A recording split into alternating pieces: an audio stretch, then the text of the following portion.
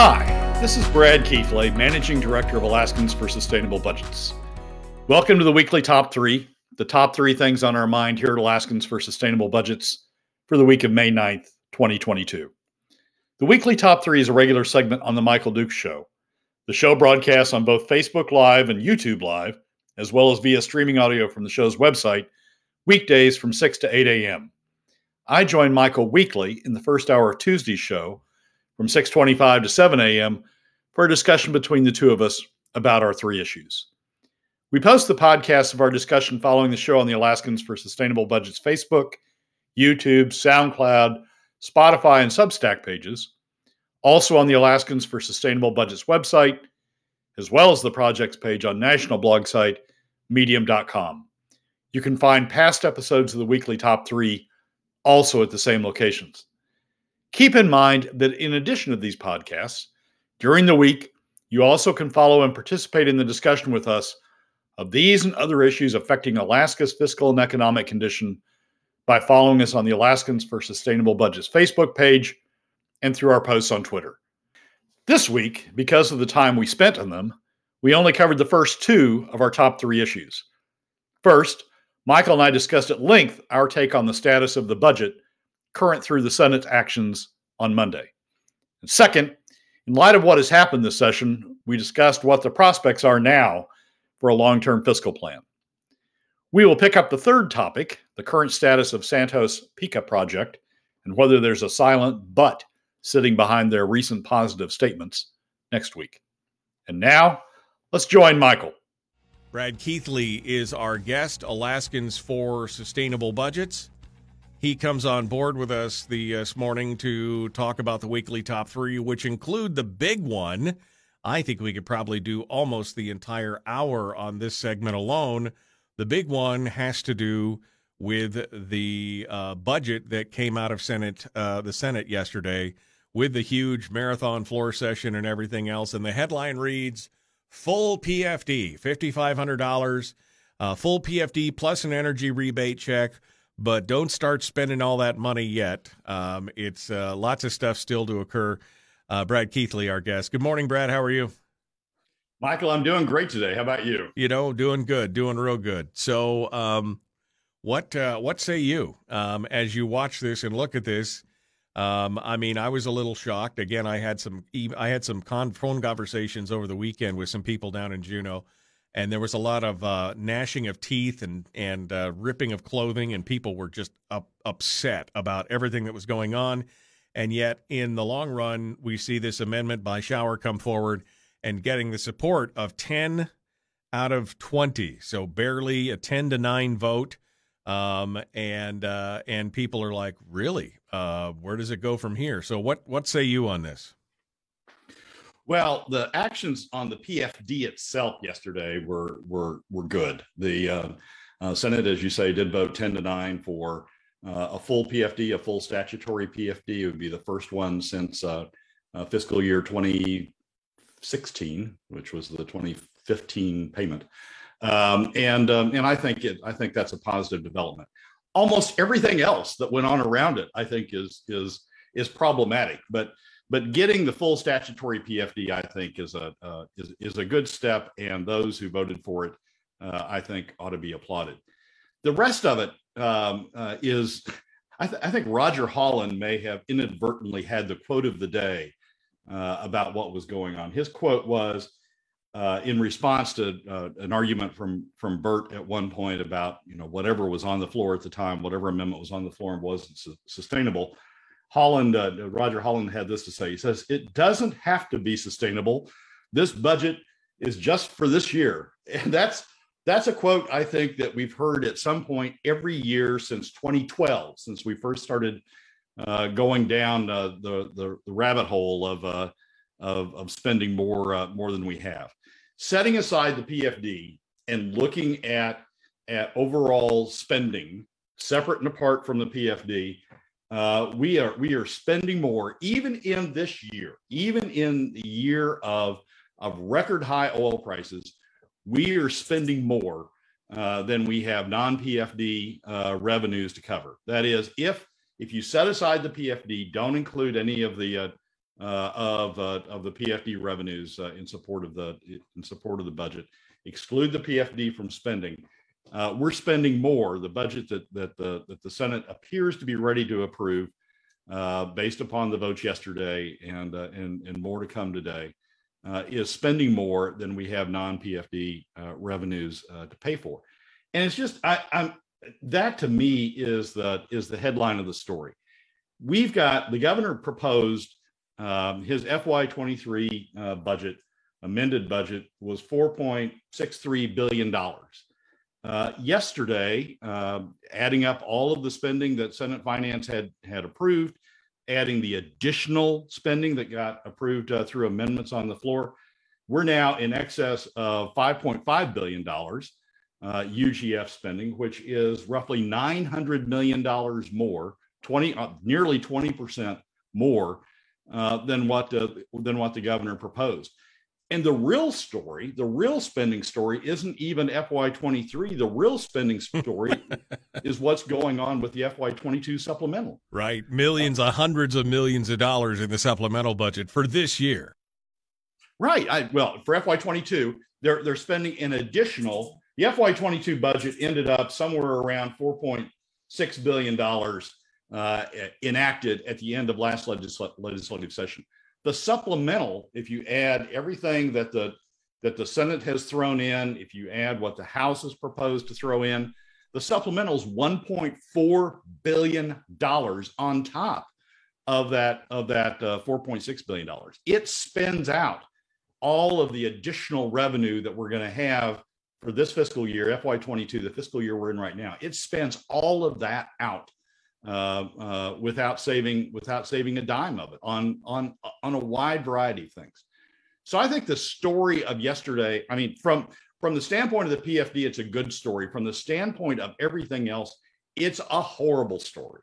And it goes on both sides of the aisle. I mean, we even had one amendment yesterday after the FY22 supplemental does back pay on the school bonding, on paying off right what school indebtedness, school bonding, yep, school bonding debt. After it adds additional money on top of the education budget, another 60 some odd million dollars on top of the education budget that was passed in the House.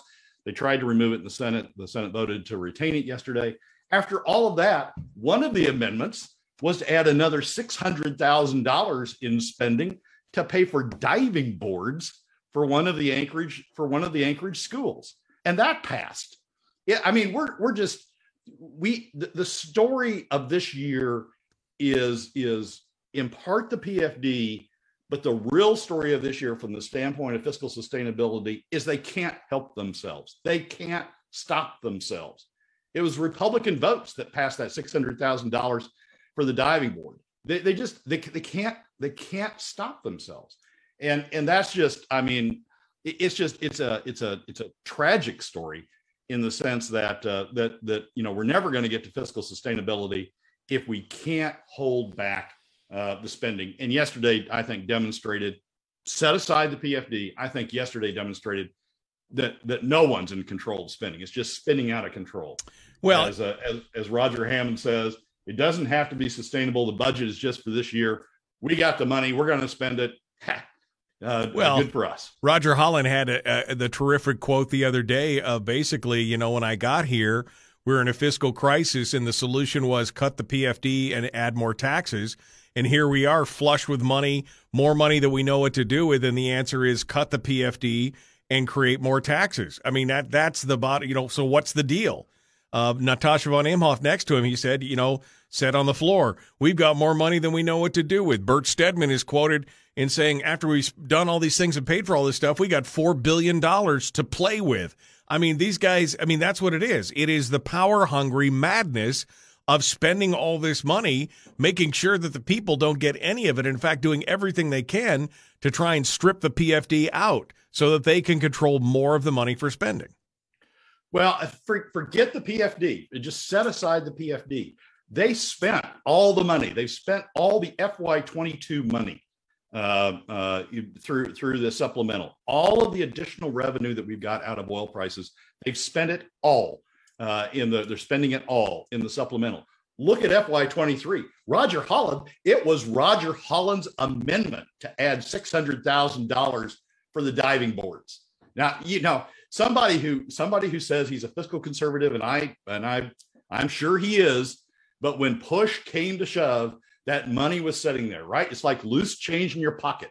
And when push came to shove, it was his amendment to add $600,000 after we've retroactively fully funded school bond debt, after we've added another $60 million on top of the K through 12 education budget. It was his amendment to add $600,000 more to spending, passed by Republicans in the Senate, to layer that spending on. So it is disappointing. The PFD is a hugely positive news. Yes, we finally lived up. At least the Senate voted to live up to the statute. It's going to go to conference. We can talk about, whether it's going to survive conference, but yes, that's hugely positive news. But under the shadow of that overhang, under the shadow of what they did on the PFD, it was another outrageous day in terms of spend it. Mike Shower proposed a bunch of budget cuts. I mean, in total, they maybe amounted to $5 million, maybe $10 million. Right. There were a bunch of minor budget cuts. But Shower at the same time proposed amendments that would have, funded the Matsu rail extension. We don't have the money for that. We don't have the non-PFD money for that. Fortunately, that one was defeated. But you still end up with the $600,000 diving boards. It's a very disappointing. It's a great day on the PFD side.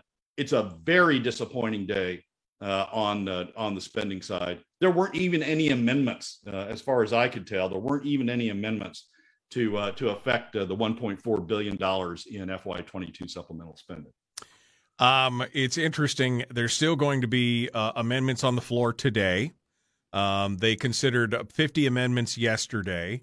And they're going to discuss 2 additional amendments to the budget this morning before voting on whether to pass the budget. And then in the chat room, Representative Mike Cronk said he wouldn't be surprised if if there's an action to rescind in the Senate today on the PFD. What's your take on all that right now? There may be. You've got Bill Wielechowski and Scott Kawasaki were critical votes on the full PFD. It was a 10-9 vote. Any vote changing would be problematic. I've seen a lot of posts. I've heard a lot of chatter criticizing Kawasaki and Wielechowski for that vote. I don't think Wielechowski changes. I doubt Kawasaki changes. But and Donnie Olson was the other. Well, it was 7 Republicans, 3 Democrats. Donnie Olson's the other one. I doubt Donnie changes. But there may be pressure to do that. The one of the other amendments that's yet to come is Donnie Olson's capital budget amendment to add additional funding on top of the funding they already approved yesterday, on top of the $600,000 for the diving boards, is to add additional money for the Port of Nome and the Port of Anchorage. The Senate, the big difference between the House, the House Finance Committee substitute on the capital budget and the Senate Finance capital budget are on port funding. The House finances has much more for port funding, both Anchorage and Nome. And Donnie's going to run an amendment today to try to increase the FY23 budget. I think it's the FY23 budget, maybe the FY22 supplemental, to increase the budget more for that capital spending. So, we may end up the day with even more spending on the books. And what happens? Sorry, I'm just shaking my head at this point. Now that it's an omnibus bill, what is the effect of that, do you think, as the spending goes in there and the full dividend and everything else? What's the effect of the omnibus status, where they bundled basically the supplemental, the operating, and the capital all into one bill, so you can't separate it out? You can't support one and not support something else. What effect do you think that has on it? Well, I mean, if the House concurs, then it won't go to conference, and you won't have conference issues, any conference issues on any side of the spending. If the House doesn't concur, it goes to conference. The difference, I mean, where the House is upset is that they're not going to get a chance to add their capital budget items. They don't have there's not going to be a capital budget bill out of the House to negotiate with. So the Senate will pretty well set the agenda on the capital budget items, and that's what the House is upset with. But it'll if it's not concurred in by the House, it'll still go to conference, and it'll be a big bill going to conference. Let me go backwards here. When you said something, people were like, what? Rick says, excuse me, did you say thank God that was defeated? That was a discussion on finishing the rail spur in the Mat-Su. I mean, this is part of the capital infrastructure, and doing that, there would be a huge return on investment because it would allow for more things to go straight to the interior and not put all our eggs in one basket, so to speak. There's argument, of course, of being able to move natural gas up north and everything else. So you think that that's a poor investment in the capital budget, or is this strictly a numbers game, and where you're saying we should be cutting and not spending more? What's your take on that, Brad?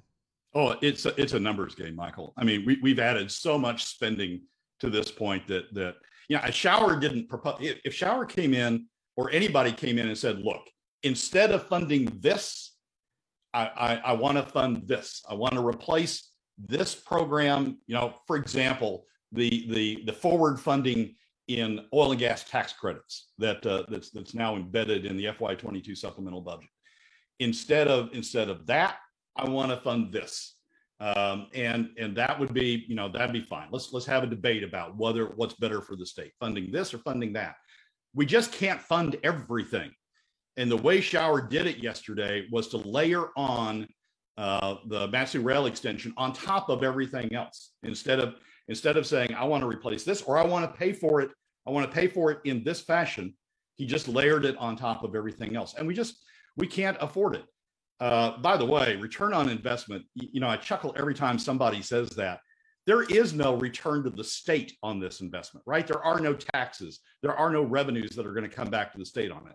It is a funding of private sector gain by public sector spending, and yes, there's a return, but the return doesn't come to the state. It doesn't come to the investor. It goes to private sector. So it's hard to argue. It's hard to ever convince me and others that we're talking about great returns from any of these capital spending. But in particular, with respect to the way it played out yesterday, it's the incremental nature of, let's spend all that, and then let's spend this more. We don't have it. If you take out the PFD as a revenue source, as you should, and you take out PFD spending from the budget, we are spending more than we have non-PFD revenue to pay for, even in this time of $101 oil prices. So something's got to give. I mean, if you want the Mat-Su spending, if you want Mat-Su rail extension spending, take something else out. At least take out the $600,000 diving boards that they voted for yesterday. That doesn't come close to offsetting it, but I mean, it's an example. Well, we're just spending more and more and more and more and more and more, and nobody's saying cut this in order to make room for this more important spending. Well, I mean, Shower did put an amendment forward to cut $60 million from the education budget, but that failed by a ton, right? So, I mean, there are attempts, but the problem is that the overall, it seems, momentum and intent is just to spend, not to cut. Exactly right. I mean, exactly right. So, yeah, you put forward a $60 million spending cut, gets defeated, and then you want to spend $300 million.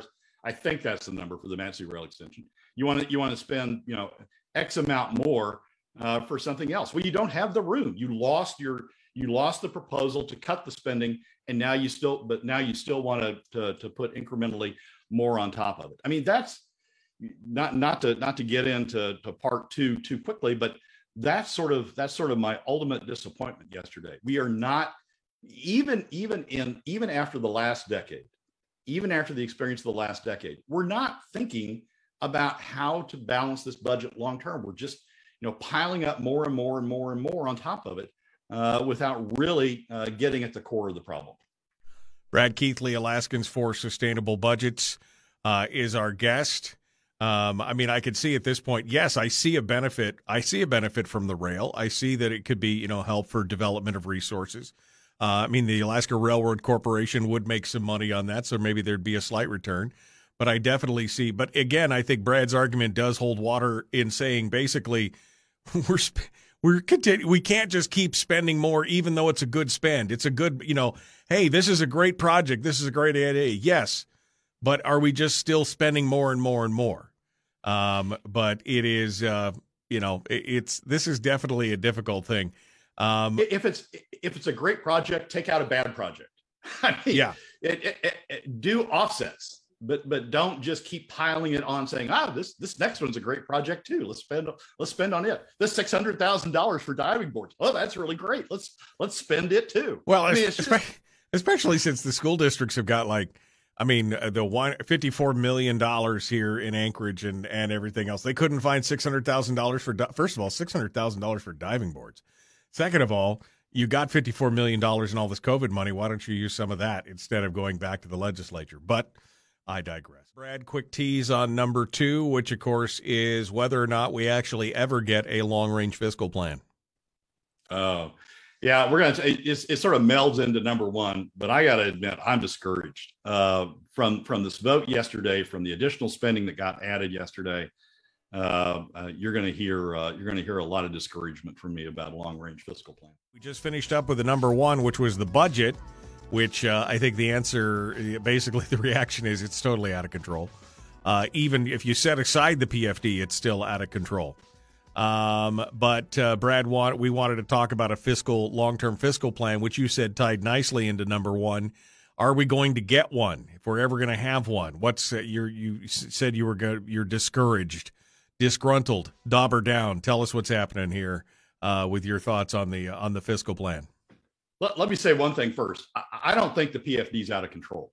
I think I think we were talking about the budget outside of the PFD, but yeah. Right. I think the PFD, I divide the way we used to before we started mashing these two together in the mid 20 teens in order to create more revenue for the state to spend.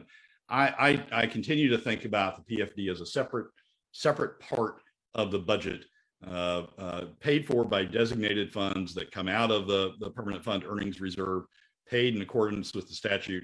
And I don't think that's out of control. I think maybe that's finally back in control because the Senate proposal is to comply with the statute, at least as of last night.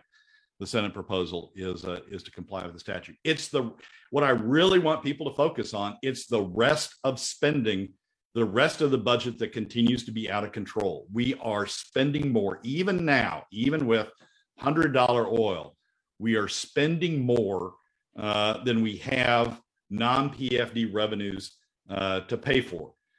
We are in deficit spending. If you take the PFD out of the picture, take PFD revenues, the revenues to pay for the PFD out of the picture, take PFD spending out of the issue, we are spending more than we have non-PFD revenues to pay for. And I think that's just, I think that is the headline of yesterday's story. You want to spend all this, you're going to need revenues to pay for it, and that continues to be where we are.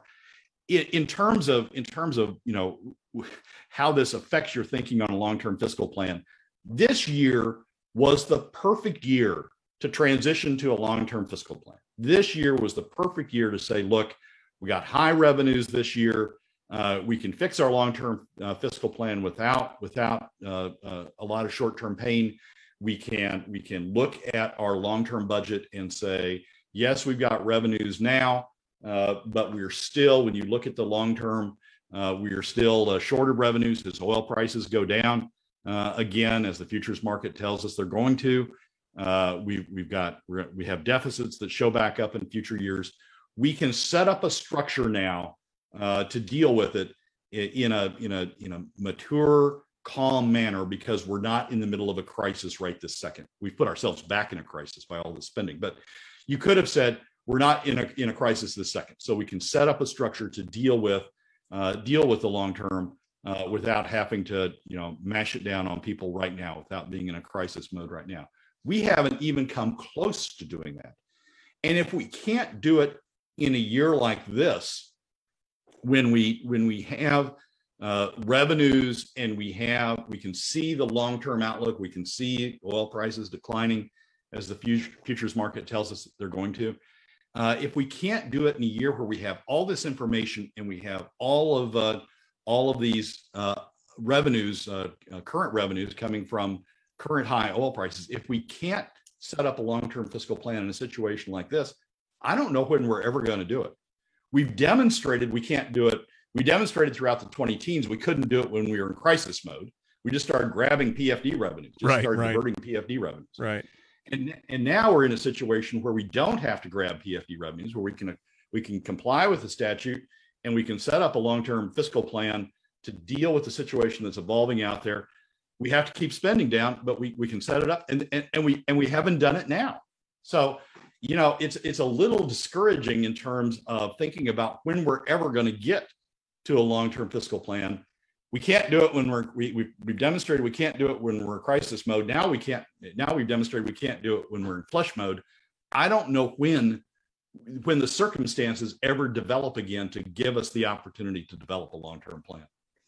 Do you think, well, I mean, I guess it comes back to what we were talking about yesterday with Roger Holland. We've changed out 2/3 of the legislature in the last 5 years, and yet we've got the same handful of players, 5, 6, 7 people who are, been there for years, been there for decades, some of them.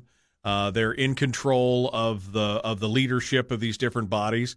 If those people got changed out, do you think that there's a chance, or is there even a chance of those people being changed out at this point? Michael, I would have said before yesterday's votes, I would have said, yeah, there's a chance because we got some good rock rib solid fiscal conservatives in the Senate that are going to vote the right way and they're going to do the right thing. And if we can just get more of those and then combine them with Wielechowski and Donnie and Kawasaki over on the Democrat side on the PFD issue, if we can just get more of those, we can get this back under control. But it was the Republicans who passed the $600,000 for the Anchorage School District diving boards. It's the Republicans who didn't make the amendments to reduce FY22 supplemental spending. It's the Republicans who didn't make the amendments to reduce FY23 spending. So it was the solid conservative. I mean, you look at that vote on the $600,000 for the diving board. That tells you right there that Republicans, even the conservative Republicans, can't get themselves under control. This is very reminiscent of the vetoes by Dunleavy, and then the Republicans in the House basically saying, "Oh, yeah, that's the vetoes are all except for this one. This is in my backyard. We can't do that one. We can't do." I mean, we saw the same kind of thing happen in the House minority, even where they had the chance to hold the line on things like reverse sweep and timing and everything else, and yet even some of them caved on these same type of issues where it was something in their district or something like that, where they're all about cuts and fiscal conservancy unless it affects their districts directly. Yeah, exactly right, Michael. And as I say, it sort of creates a sense of despair about getting to a long-term fiscal plan. Yeah, people talk a good game. People talk a good game about, yes, I'm going to do that. Yes, I'm going to do that. Yes, I'm going to hold the line here. Yes, I'm going to hold the line there. And then you get to these floor votes, you get to these amendments, you get to the $600,000 for the diving boards, and by gosh, all of those good intentions go out the window, and the votes then pile on top of additional spending, and the amendments aren't there to reduce spending other places, and then the FY22 supplemental gets stuffed. They talk a good game, and if you believe the talk, you believe it's possible to achieve a conservative long-term fiscal plan, but the votes are telling a different story. When it comes time, when the rubber meets the road in terms of the votes on the floor, those votes are telling a different story. Brad Keithley is our guest. Alaskans for Sustainable Budgets. Brad, we got about a minute here, so I'm just going to let you I'll let you off the chain on this. And if you want to wrap up on this and then anything you want to tease, we'd love to hear it. Well, we need a long-term fiscal plan. I think the fiscal policy study group outlined a great one. I think House Ways and Means is at fault for not taking it up and not pressing it forward. That's what they were there to do. They were there to come up with a long-term plan, and they came up with another one that was just dependent on cutting the PFD more and more and more. We need to find a way to get back to that long-term fiscal plan, what the fiscal policy study group did. We need to find a working group did. We need to find a way to get people to clamp down and not do these $600,000 votes anymore. We're just winning friends and influencing people here at this point.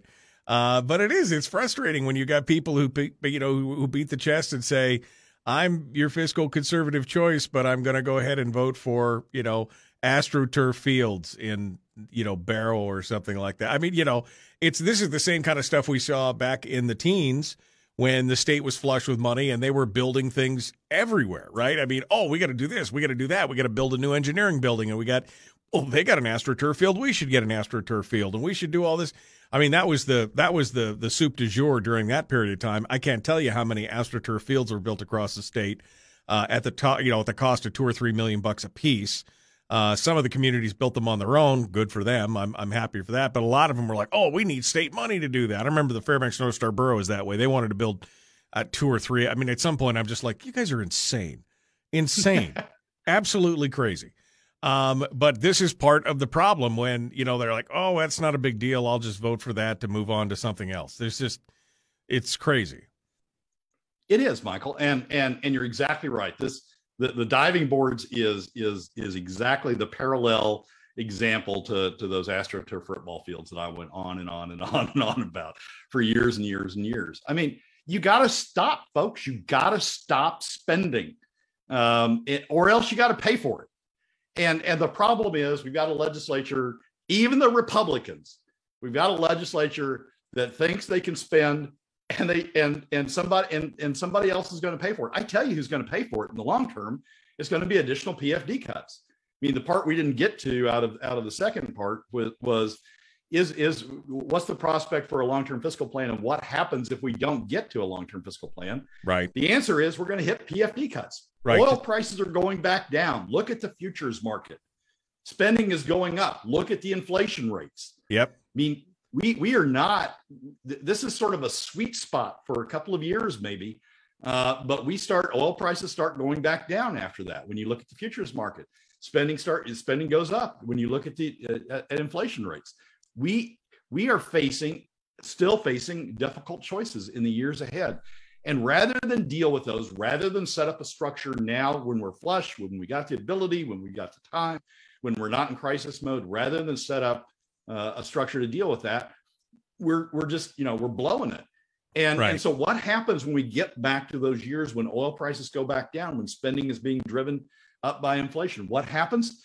PFD is going to be cut again. Right. And well, we didn't set up substitute revenues. We didn't set up more strictures on spending. The PFD is going to be cut again.